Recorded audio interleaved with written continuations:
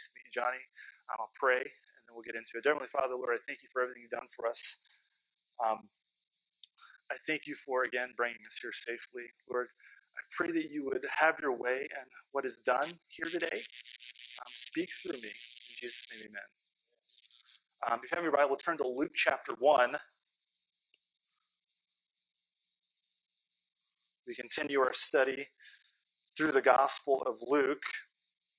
We're going to start in verse 5, and we're going to read kind of a long passage this morning, so be patient with me. We're going to read verses 5 through 25. There was in the days of Herod, the king of the Jews, the king of Judea, a certain priest named Zacharias of the course of Abiah, and his wife was a daughter of Aaron, and her name was Elizabeth. And they were both righteous before God, walking in all of the ways and all of the commandments and ordinances of the Lord blameless. And they had no child, because that Elizabeth was barren, and they were both well stricken in years. First of all, that's kind of an odd phrase, well stricken in years. I've heard of like the ugly stick. People get beat with the ugly stick, but the old age stick, that's a new one on me. They were both well stricken in years. They're both old. Some of you got offended by me calling them old just there, didn't you? Some people get old. Some of you guys are old. You just need to get over it.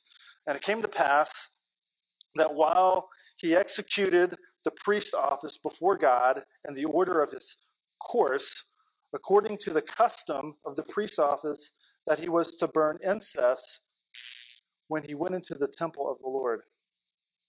And the whole multitude of the people were praying without at the time of incense, when there appeared unto him an angel of the Lord standing on the right side of the altar of incense. And when Zacharias saw him, he was troubled, and fear fell upon him. But the angel said unto him, Fear not, Zacharias, for thy prayer is heard, and thy wife Elizabeth shall bear thee a son, and thou shalt call his name John. And thou shalt have joy and gladness, and many people shall rejoice at his birth. For he shall be great in the sight of the Lord, and shall drink neither wine nor strong drink, and he shall be filled with the Holy Ghost, even from his mother's womb. And many of the children of Israel shall turn unto the Lord their God, and it shall be before him, and he shall go before him in the spirit and power of Elijah, to turn the hearts of the fathers to the children, and the disobedient to the wisdom of the just, to make ready a people prepared for the Lord. We'll stop there. So before we get started, I want us to note the historical context. It says, there was in the days of Herod, king of Judea. Now, when modern people read the Bible, they find it hard to believe. Why? Because in the pages of the Bible, we read about things like angels and demons and miracles, and we are taught from a young age that all of that is impossible. Now, the result of this indoctrination is that people today do not believe the Bible. We think that because it contains stories about things that cannot be proven with the scientific method, there is no use for it in our lives. Science has become somewhat of a religion in our day. Now, and because of this, we see people who take things like miracles and the supernatural seriously. We see them as backward and ignorant. So when we come to a document like the Gospel of Luke, we don't see it like a historical document. We see it as a fairy tale. He begins by letting us know, now Luke begins by letting us know that he's writing in a historical setting, right? He's talking about historical people. He begins by saying what he's about to say took place in the time of Herod. Like in Luke, we don't see a fairy tale, right? Right? There is no once upon a time. Instead, what we hear is historical fact after historical fact after historical fact. Now, it is important for us to understand the historical context, because if we do not know the context, as Brother JP will often say, we will be conned by the text, right? Now, who is Herod? Herod was somebody that the Roman Empire put in charge of Palestine. He wasn't an actual Jew. He was called Herod, King of the Jews, but he wasn't an actual Jew. He was actually an Edomite. And so what Luke is doing here is he's letting you know the date and the time with which what he was writing took place. If somebody were writing about you 100 years from now, they might say something like this: there was, in the days of Donald Trump, President of the United States, a certain teenager named Abby Folden, right? And then it might go on to talk about all of the great things that Abby did for God, right? It's letting you know that Luke is letting us know right off the bat that he's talking about real people. Zacharias and Elizabeth existed. Zacharias and Elizabeth lived at a particular point in history. Herod lived at a particular point in history. Herod was, again, he wasn't a Jew, he was an Edomite. The Jewish people hated him. Also, apparently, Herod was quite fond of murder. At one point, he had his wife killed, her grandfather, her mother, her brother, the two sons that he had with her killed. He also had an oldest son from a previous marriage killed. He was so bad. I remember reading at one point that he had like a pool in his house, and people who he was having trouble with, he would invite over to kind of hash things out, and they would end up drowning in his pool. It's funny how that works, right?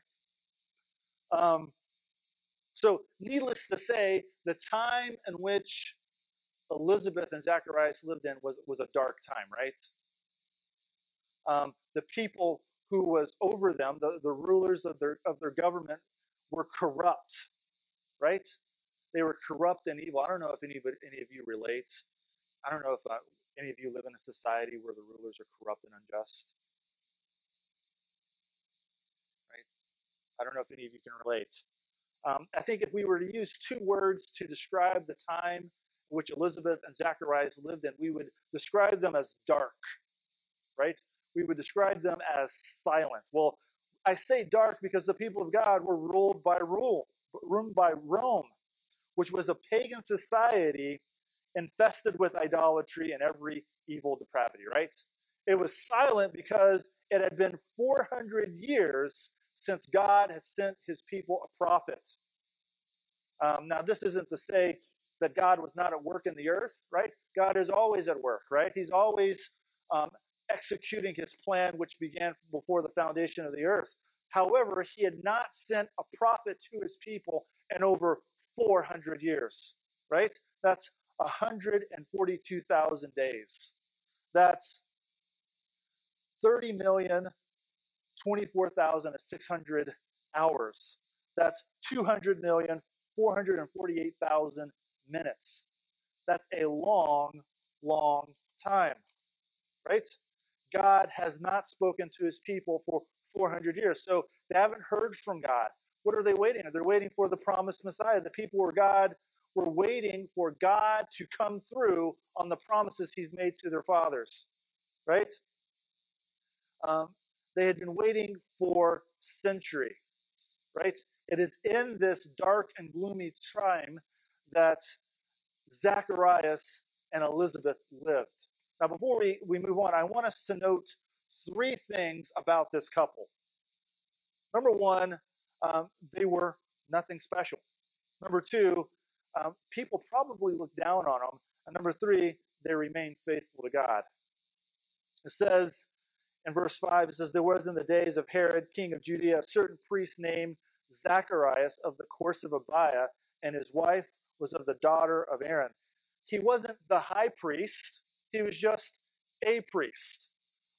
He had probably a local church where he was the pastor, right?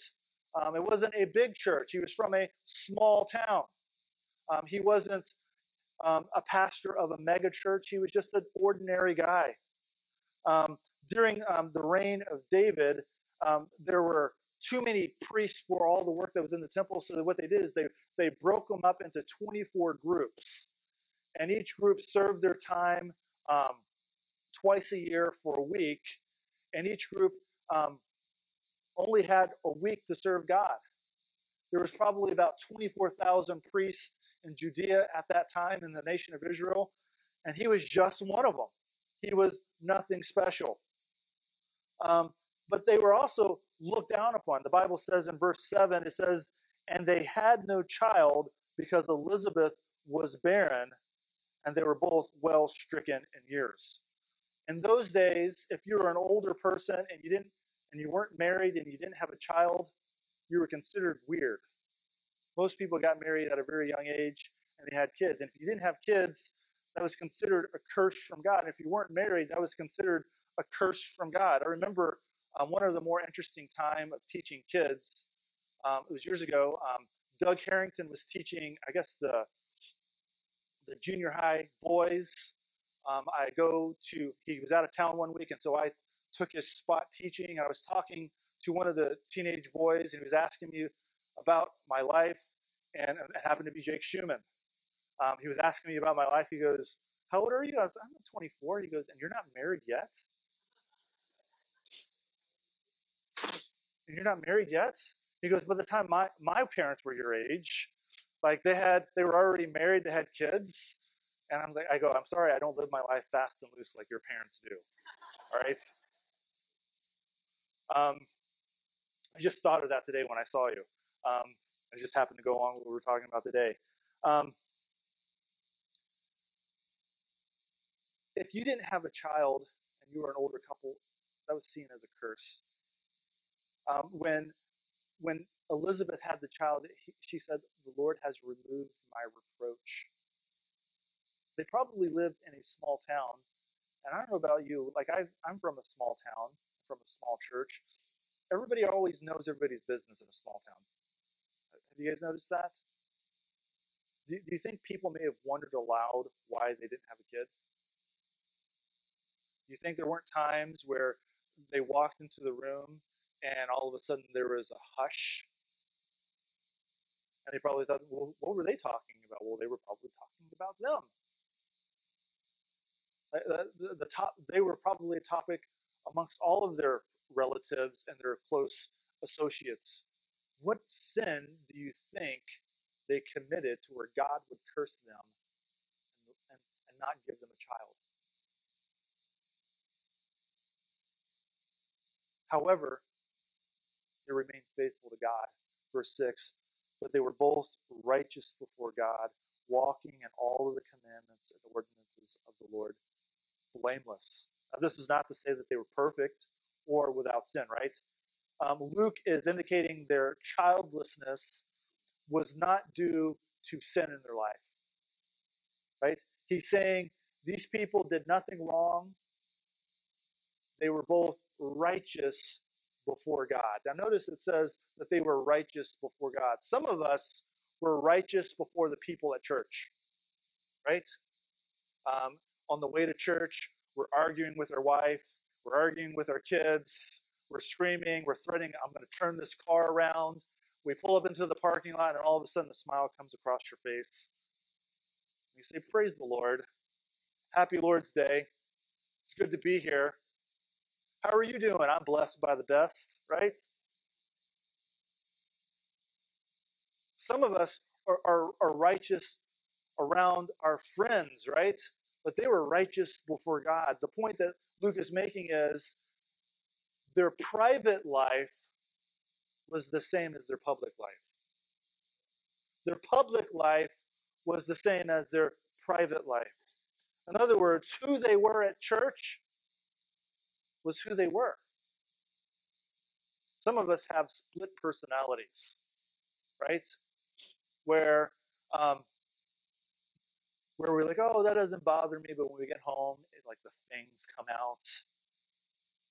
We yell and scream at our loved ones. They didn't care what people thought of them. They cared about what God thought. This is what set them apart. They did not allow their bitter disappointment of not having a child to derail their service for God. They were righteous before God. How many of you have been disappointed and it knocked you out of your race for a little bit? Most of us have been there, but they didn't allow the disappointment of God not giving them their dreams to keep them from serving God. Now, needless to say, the days of Herod were not the best of days for the Jewish people, right? However, Zacharias, whose name means Jehovah remembers, and Elizabeth, whose name means God is an oath, remained faithful. Now, the reason I'm taking all this time to lay out the historical context is because we need to remember that our generation is not the first generation to go through hard times. You see, we as humans have a tendency to make everything about us, right? We have a tendency to think that the universe popped into existence when we were born, right? The people of God, with the aid of his providence, have been overcoming hard times for thousands of years. Yes, this is not our country's best days, and maybe our best days are behind us, but I think we have some encouragement in this text, right? Today I want to point to two things. I want to point to number one, God always remembers his promises. Number two, God always keeps his promises, right? Now we noted earlier that the meaning of Zacharias' name means Jehovah remembered, right? And the meaning of Elizabeth's name is God is an oath. When we put those two names together, what do we get? What do we get? We get Jehovah remembers his oath. Jehovah remembers his oath. Now, has someone ever promised you something? And then you had to remind them? They're taking longer than expected to come through, and you're like, hey, remember that thing that you said you were going to do? Can you do that? We don't have to do that with God. He always remembers. He always remembers. The Jewish people had been waiting for 400 years. Zacharias and Elizabeth had been waiting their whole lives. For what? For God to keep his promise. It would have been easy for them to look at the circumstances and just quit, right? And there are some of us who, having looked at the state of the world that we are in right now, there are some of us who are tempted to be discouraged because it seems as if God has forgotten his promise. We've been waiting for decades for God to do something in our country. And it seems as if all is lost. But I'm here to encourage you today that God doesn't forget. God doesn't forget, right? He doesn't leave us to our own devices.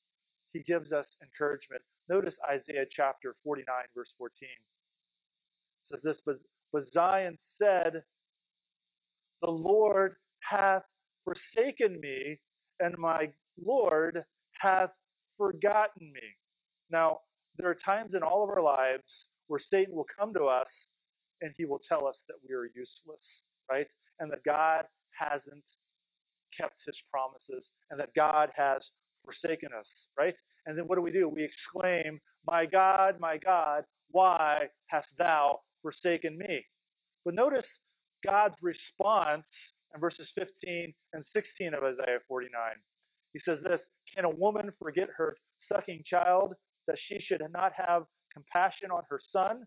Yea, they may forget, yet I will not forget thee. Behold, I have graven thee upon my hands. Thy walls are continually before me.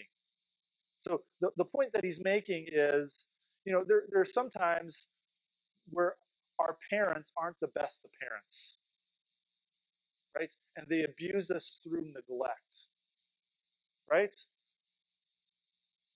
However, God is not like that. He always remembers. In fact, he says that God has graven our names on his hands. He's graven our names on his heart. The last phrase of verse 16 says this. He says, thy walls are continually before me. In other words, God had consistent, sacred regard for his people in the midst of all of their distresses and all of their trials. He remembered them. God never forgets. Do you feel like God has forgotten you? I'm here to encourage you, he hasn't. Not only does God never forget, God always keeps his promises. Let's look at verses 8 and 9. It says, and it came to pass that while he executed the priest's office before God in the order of his course, according to that custom of the priest, his lot was burnt to burn incense when he went into the temple of the Lord. Now, before we go any further, I want to briefly note that, again, there are thousands and thousands of priests, and there were more priests than there was work at the temple. So what they would do is they would draw lots for the important jobs of the temple. Isaiah's lot came up and he got to burn incense in the temple. This would have been a once in a lifetime opportunity. Zacharias had probably thought to himself, I'm never going to be able to do anything important. I'm never going to do anything of any significance, right? But then what happens? His lot comes and he gets to have a once in a lifetime opportunity. Notice verses 10 and 13. It says, the whole multitude of the people were praying without at the time of incense, and there appeared unto him an angel of the Lord standing on the right side of the altar of incense. And when Zacharias saw him, he was troubled, and fear fell upon him. Now, this is a common response when anybody sees an angel in the Bible. When you read about somebody interacting with angels, there was always fear present. Now, the reason why I mentioned that, we picture angels as like the little babies with the wings, with the diapers, and they're a little chubby. That's not what angels are, right? Angels are something to be afraid of, right? Because they're God's messengers, right?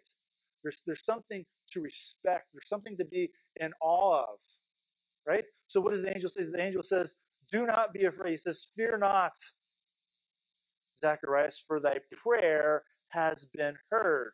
Now, what prayer is he talking about? Some people think that the prayer that the angel is talking about is their prayer for a child. Now, I don't think that's what Zacharias was praying for, because notice his response when the angel says, you're going to have a child. He says, well, no, we're old.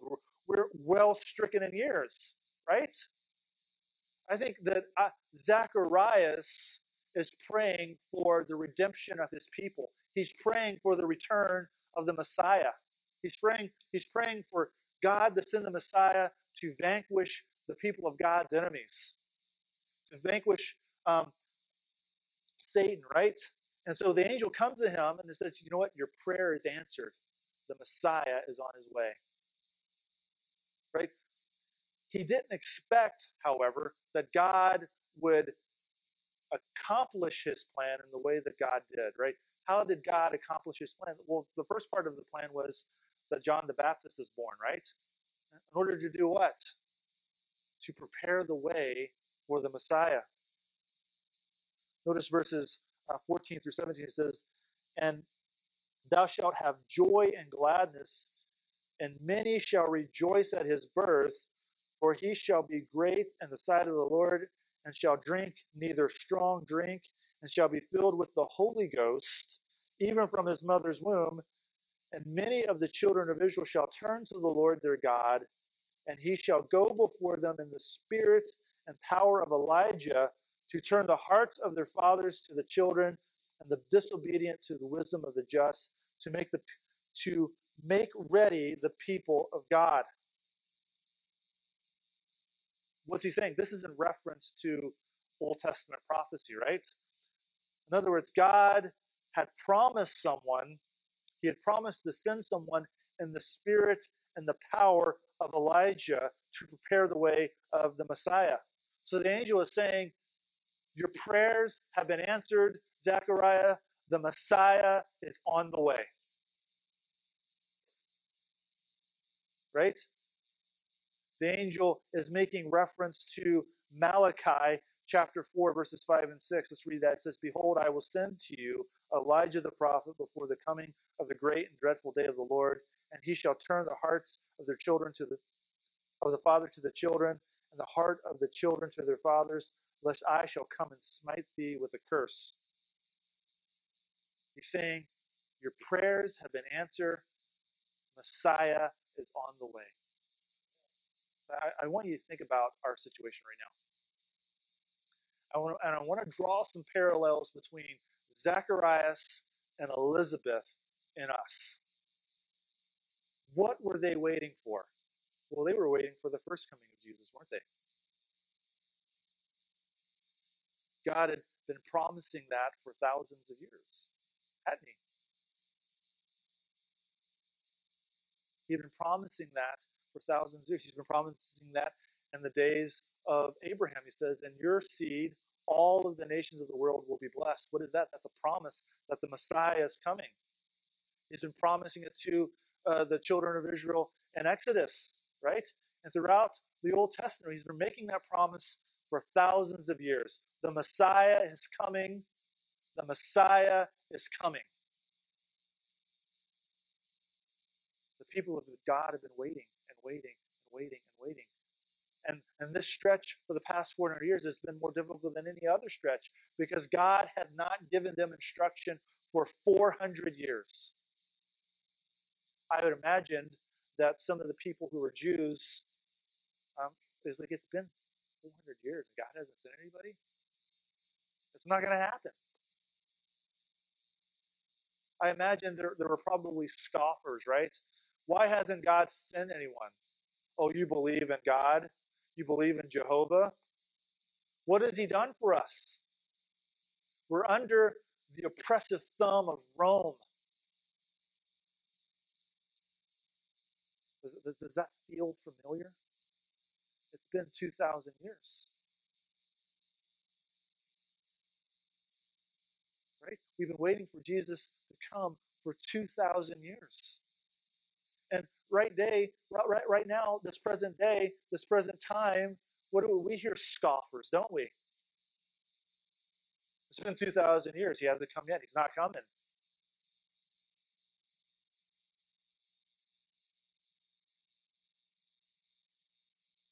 We need to remember that God always keeps his promises.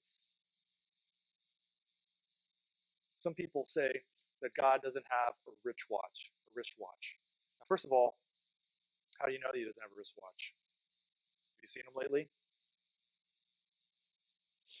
Right? Have you seen him? He could have a wristwatch. I don't know. The Bible says he owns all the things, right? And a wristwatch is a thing, so he does have a wristwatch, right? Does it make sense? I wish people would stop saying things that don't make any sense. Now, what they mean by that is God doesn't pay attention to timing. I feel like that's not true. He does pay attention to time. He knows the exact time to do anything. The Bible says in Galatians chapter 4, verse 4, that in the fullness of time, God sent forth his Son. That phrase, in the fullness of time, is talking about God sent Jesus the first time at the exact perfect time in history. The world was largely at peace. Rome had built an infrastructure where people could travel easily from place to place all over the face of the world. It was the exact perfect time for the Messiah to come and for the most people to hear about him. So the point I'm making is this waiting thing is nothing new for the people of God. God took care of the nation of Israel. He'll take care of you. right? He says that he's going to send someone. He says, I'm going to send you Elijah the prophet before the coming of the great and dreadful day of the Lord. Now, John is not literally Elijah, right? The Bible doesn't teach reincarnation. Rather, John is what he's saying is John represents the spirit and power of Elijah, which was prophesied in Malachi. Now, in the writings of Luke, there's always a close connection between power and the spirit. When power is talked about, it's usually assumed that it is the result of the Spirit's empowering. In other words, John the Baptist was coming to prepare the people's hearts and to prepare the people's minds for the advent of the Messiah. He's coming with great power.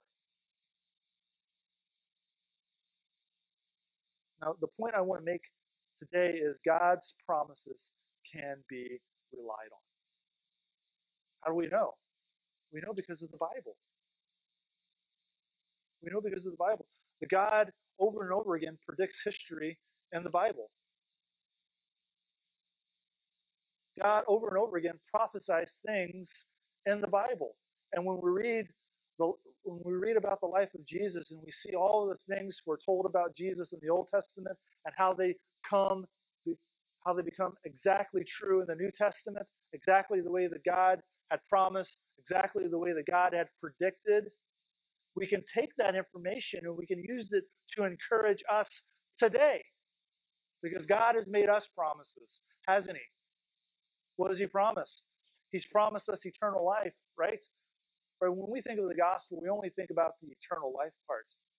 We only think about the fact that he saved us from our sins. But part of the gospel message is that Jesus is coming back to set all things right. How can I rely on that? I can rely on that because, well, it has a proven track record.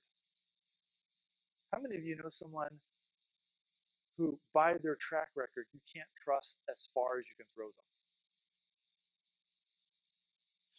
Like, where they promise to do something, you're like, yeah, okay.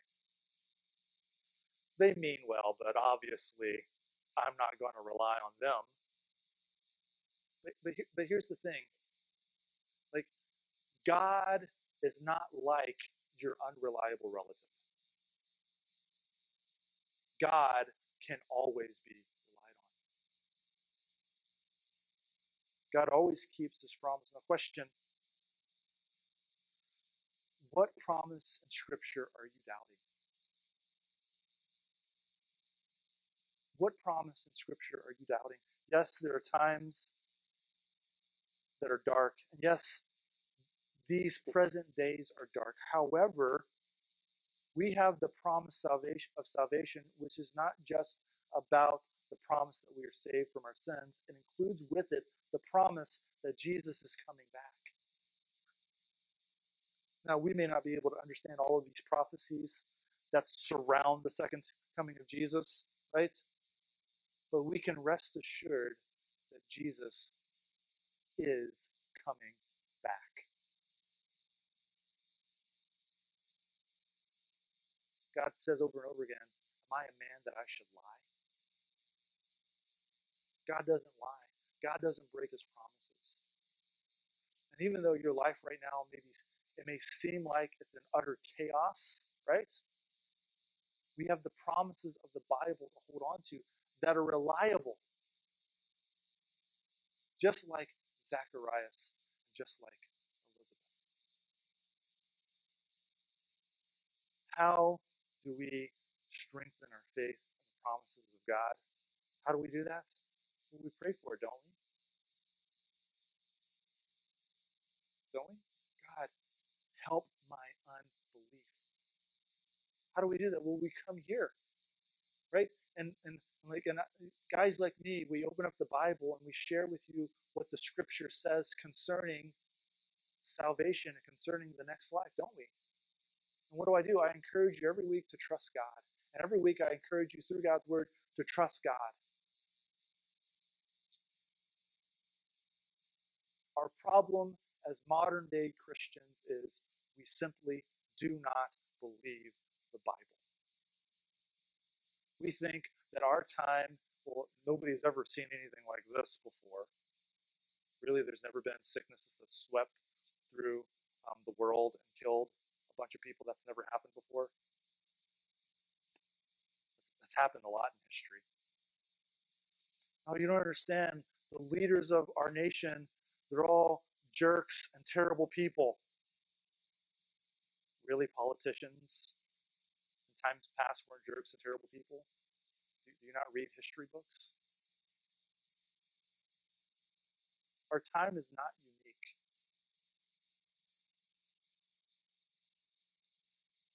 It's not.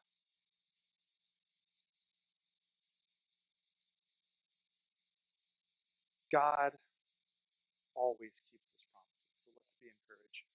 I'll pray, stand up, and we'll have an invitation. Heavenly Father, Lord, I thank you for everything you've done for us. I thank you for bringing us all here safely again. And Lord, I pray that you help us all to trust in the fact that you haven't forgotten us. Help us to trust in your promises. We ask these things in Jesus' name. Amen. The Lord has spoken to your heart. Please come.